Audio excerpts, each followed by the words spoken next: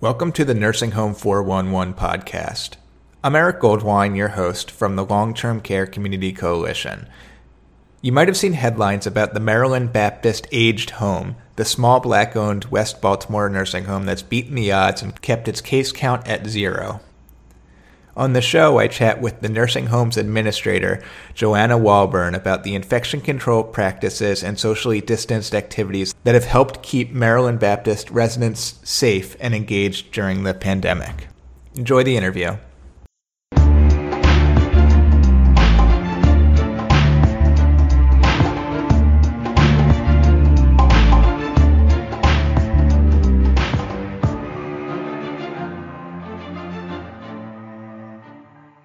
Thank you for joining the Nursing Home 411 podcast, Joanna. It's really good to have you on. I know things are probably really busy for you. Yes. So I want to start by having you describe what your nursing home is like. I understand it's a smaller facility. It's in Baltimore. Can you give the listeners a bit of a rundown of how you describe the facility? Sure. Well, Maryland Baptist Aged Home. It's a small nursing facility. We're licensed for 29 beds, and our current census is 23 at this time because we're not admitting anyone at this time because of the virus. One, we don't have a lot of space to, if you will, quarantine. If we would admit someone, there's not a lot of space to quarantine a person. So we are under the Maryland Baptist Convention, and there's my boss, he's a pastor, he's CFO, but he's a pastor as well, Dr. Derek DeWitt. You may have heard his name going back and forth. And we have approximately 39 employees, part and full-time. Resident makeup, it's a diverse group of residents and staff. And, it's really a unique place. We're not fancy. We don't have all the chandeliers and all of that. But one thing we do have, we do give good, excellent care.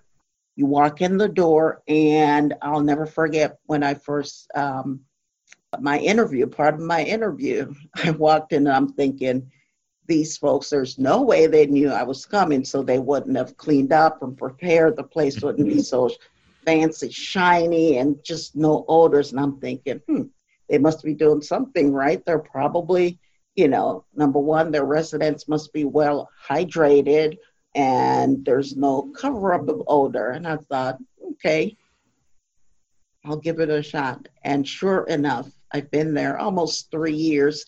And the staff, they're just an excellent group of people. I really enjoy being there. Great. That's a helpful rundown. And we're going to go back in time to early March or late February or whenever it hit your radar. Do you remember how you first heard about the coronavirus and when it became apparent to you that this was something that was going to have an impact on how you would care for the nursing home residents? Mm-hmm. Well, it was in early March, and I remember Dr. DeWitt, pastor, as we call him, he, reached out. He always says, Miss Walburn, and he called and he said, we have to do something. Once we didn't believe it was a hoax. We heard a lot of things on the news and we heard it's a hoax. When we heard it's a hoax, we thought, oh, no. We have to put something in place.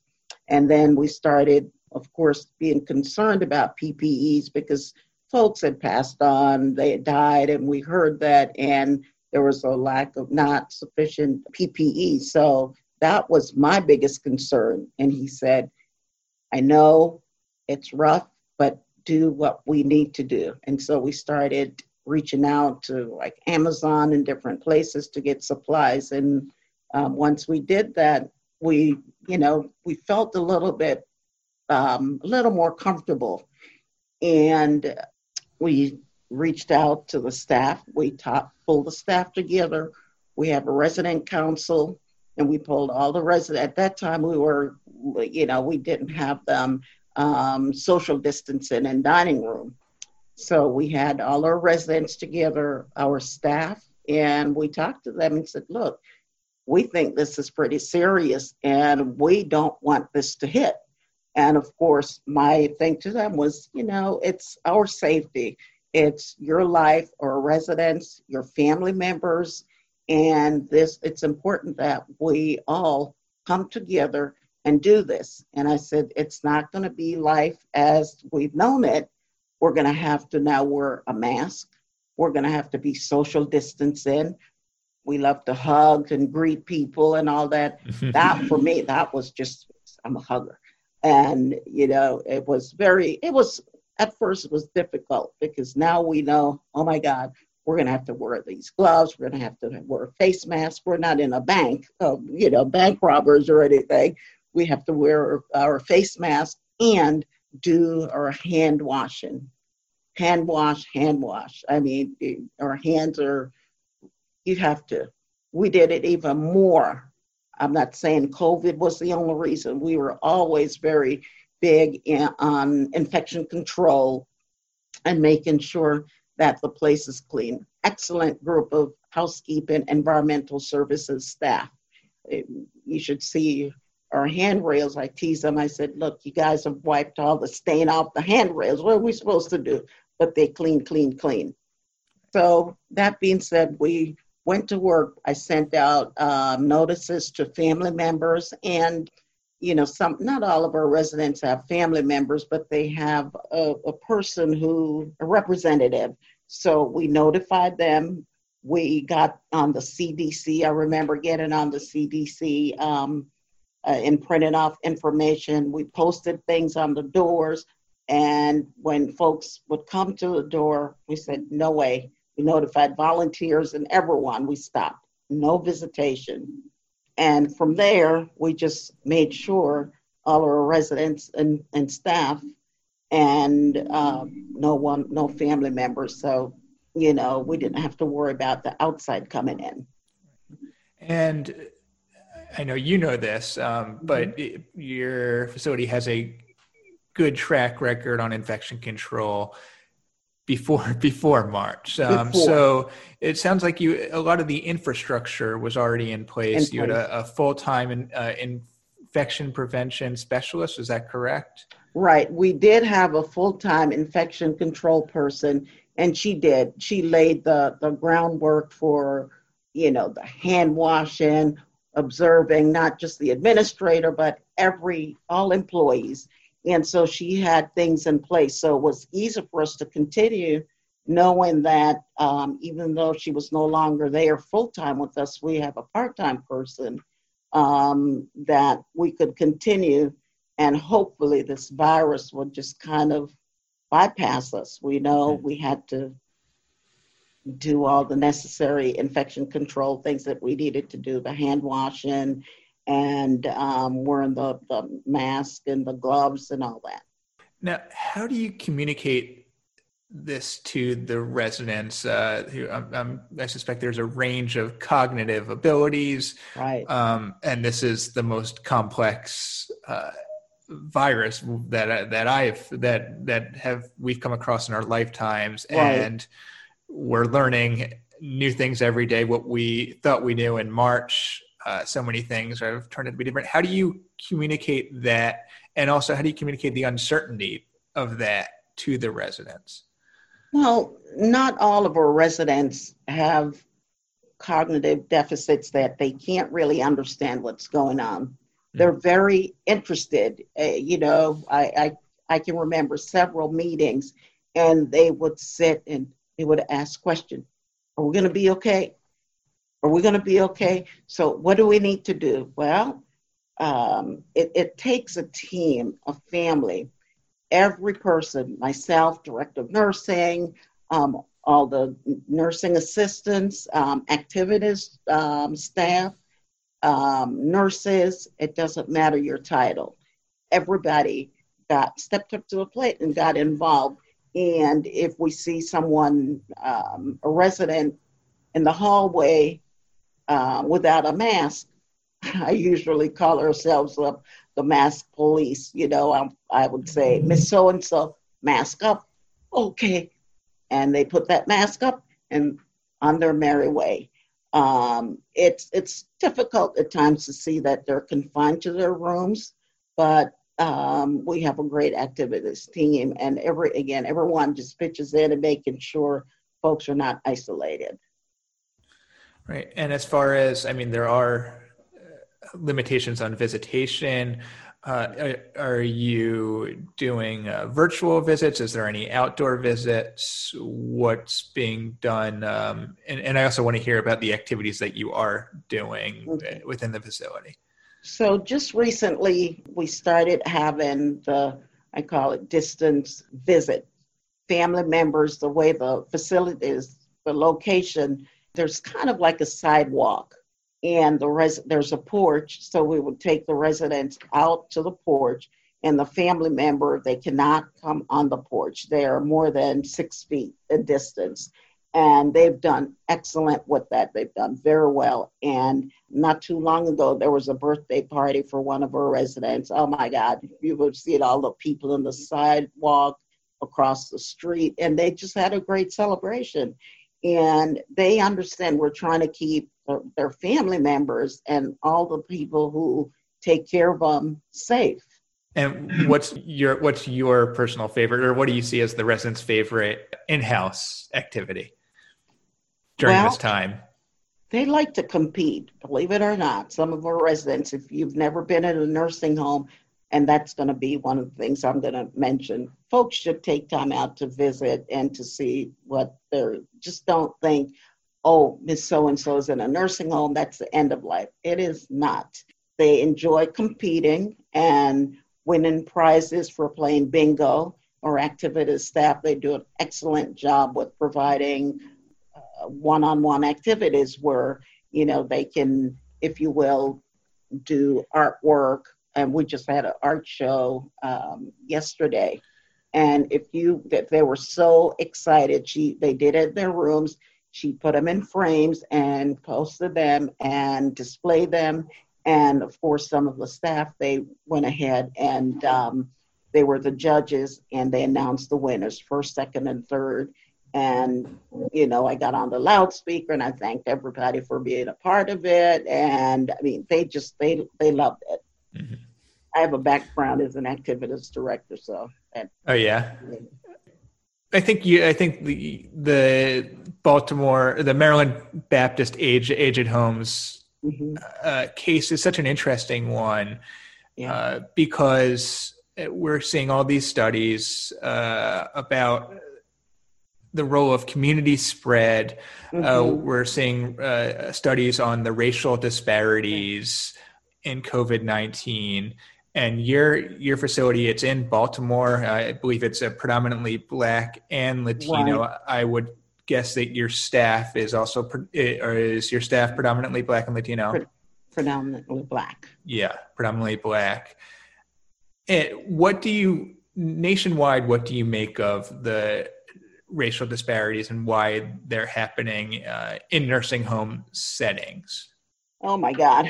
I know. I always say it takes leadership. It takes a group of people who are committed, understanding that it's not about me, it's not about you, it's a whole group. And it's important that for our safety, again, we have to understand it doesn't matter. COVID doesn't know that I'm Black. It doesn't know that the next person is Filipino or whatever. So it doesn't discriminate. And regardless, you have to not only take care when you're in the nursing home, you have to be sure to take care of yourself when you're out, when you go home, because you have family. When you go to the grocery store, remember to wear your mask and not just say, oh, well, I'm not at work, because then you're going to take something back. You could possibly take something back. The disparity, I struggle with it because I think, yes, maybe some folks have issues that they've had, underlying health issues, may not have the money to go to a doctor, no insurance. And of course, if they get sick, they may get COVID a lot easier than the next person who maybe has a history of going to the doctor and getting good health care. Mm-hmm. Yeah, I think that's a good way to explain it. And something I've been thinking about more and more is the position that staff are being put in. It's an incredible challenge. They're already on a normal day, before the pandemic, they're working long hours. They're receiving lower wages. Absolutely. And this is now their job is now 24/7. Not in that they're in the facility 24 hours a day, but their actions outside of the facility have direct implications on the well-being of the residents. What have you done as an administrator to help keep everybody focused? We given bonuses of hundreds of dollars and all of that. We just did and it wasn't that much, but it was a bonus, and we did it for all employees, and they certainly appreciated it. But you would have to meet some of these folks. They're so committed to that facility. And of course, what have I done personally? I wish I could do more and so does Dr. DeWitt. But the appreciation, the thank you, it's, hey, that was really nice that you did that for Miss So-and-so. Oh my goodness, I heard the good news. How's your family? How, you have to show people that you care. You have to let them know that you care. It can't be, you need to get to work on time. Obviously, that's true. You need to get to work on time, and do your job when you're there. But also, we care. I care as a person. I wish I could give some of them hugs because that's what we're used to. And now we don't. And, it's the same thing with the residents.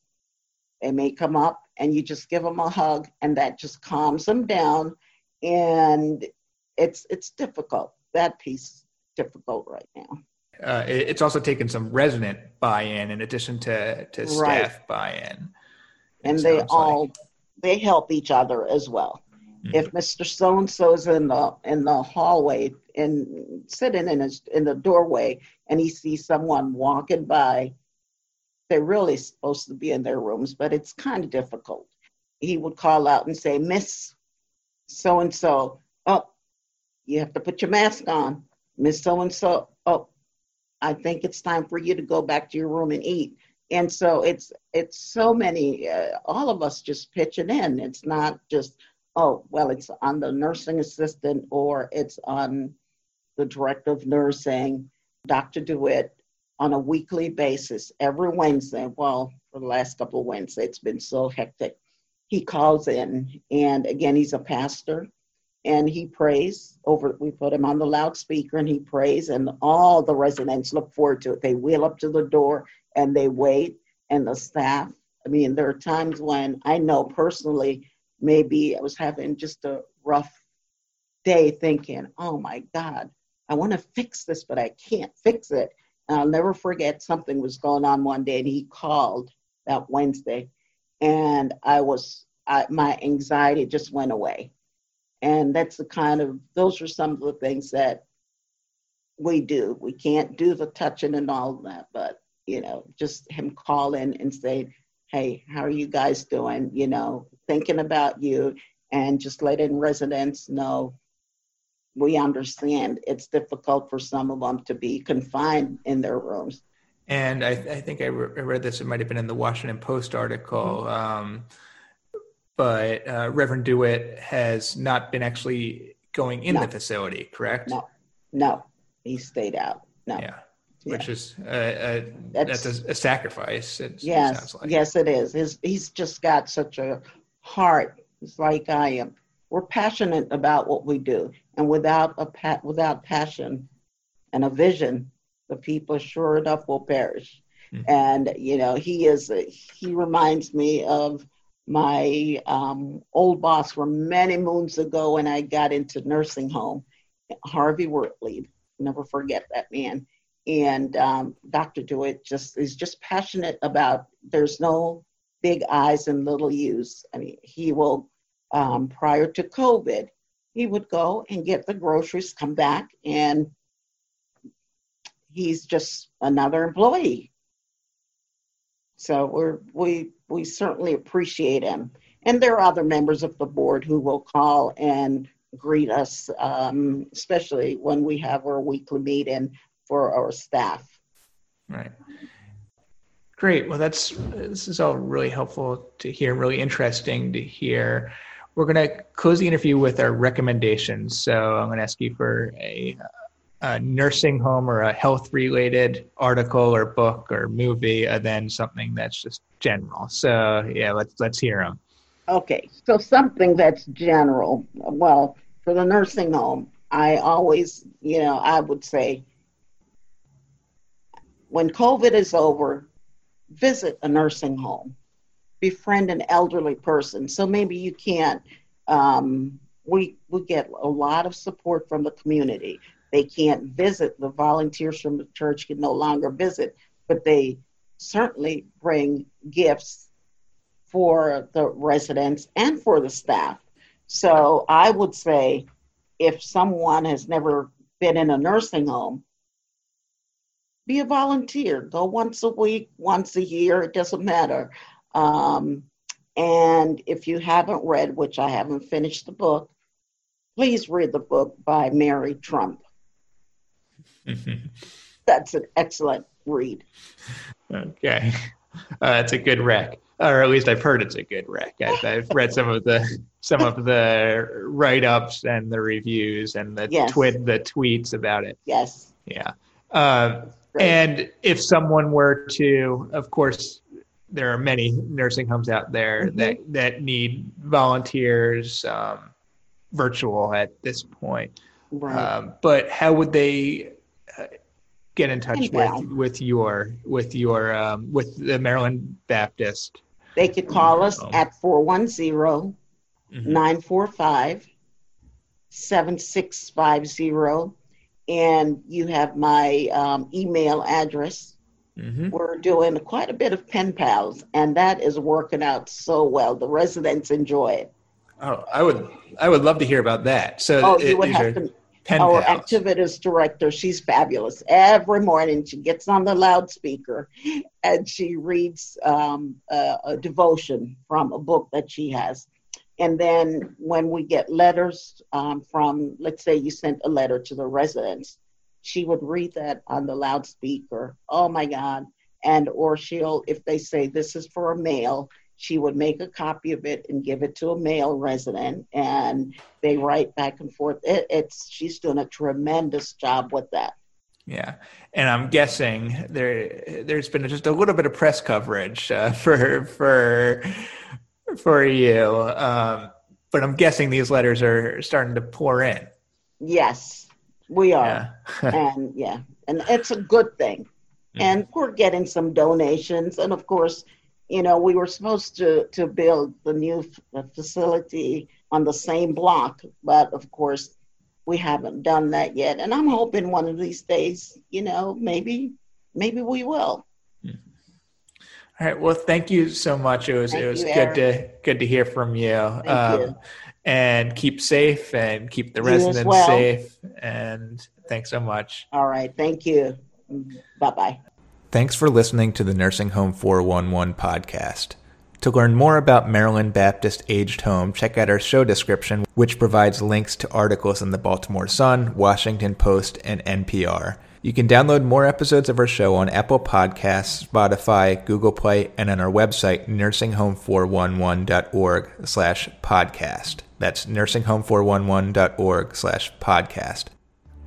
Our music is by Silverman Sound Studios. Till next time.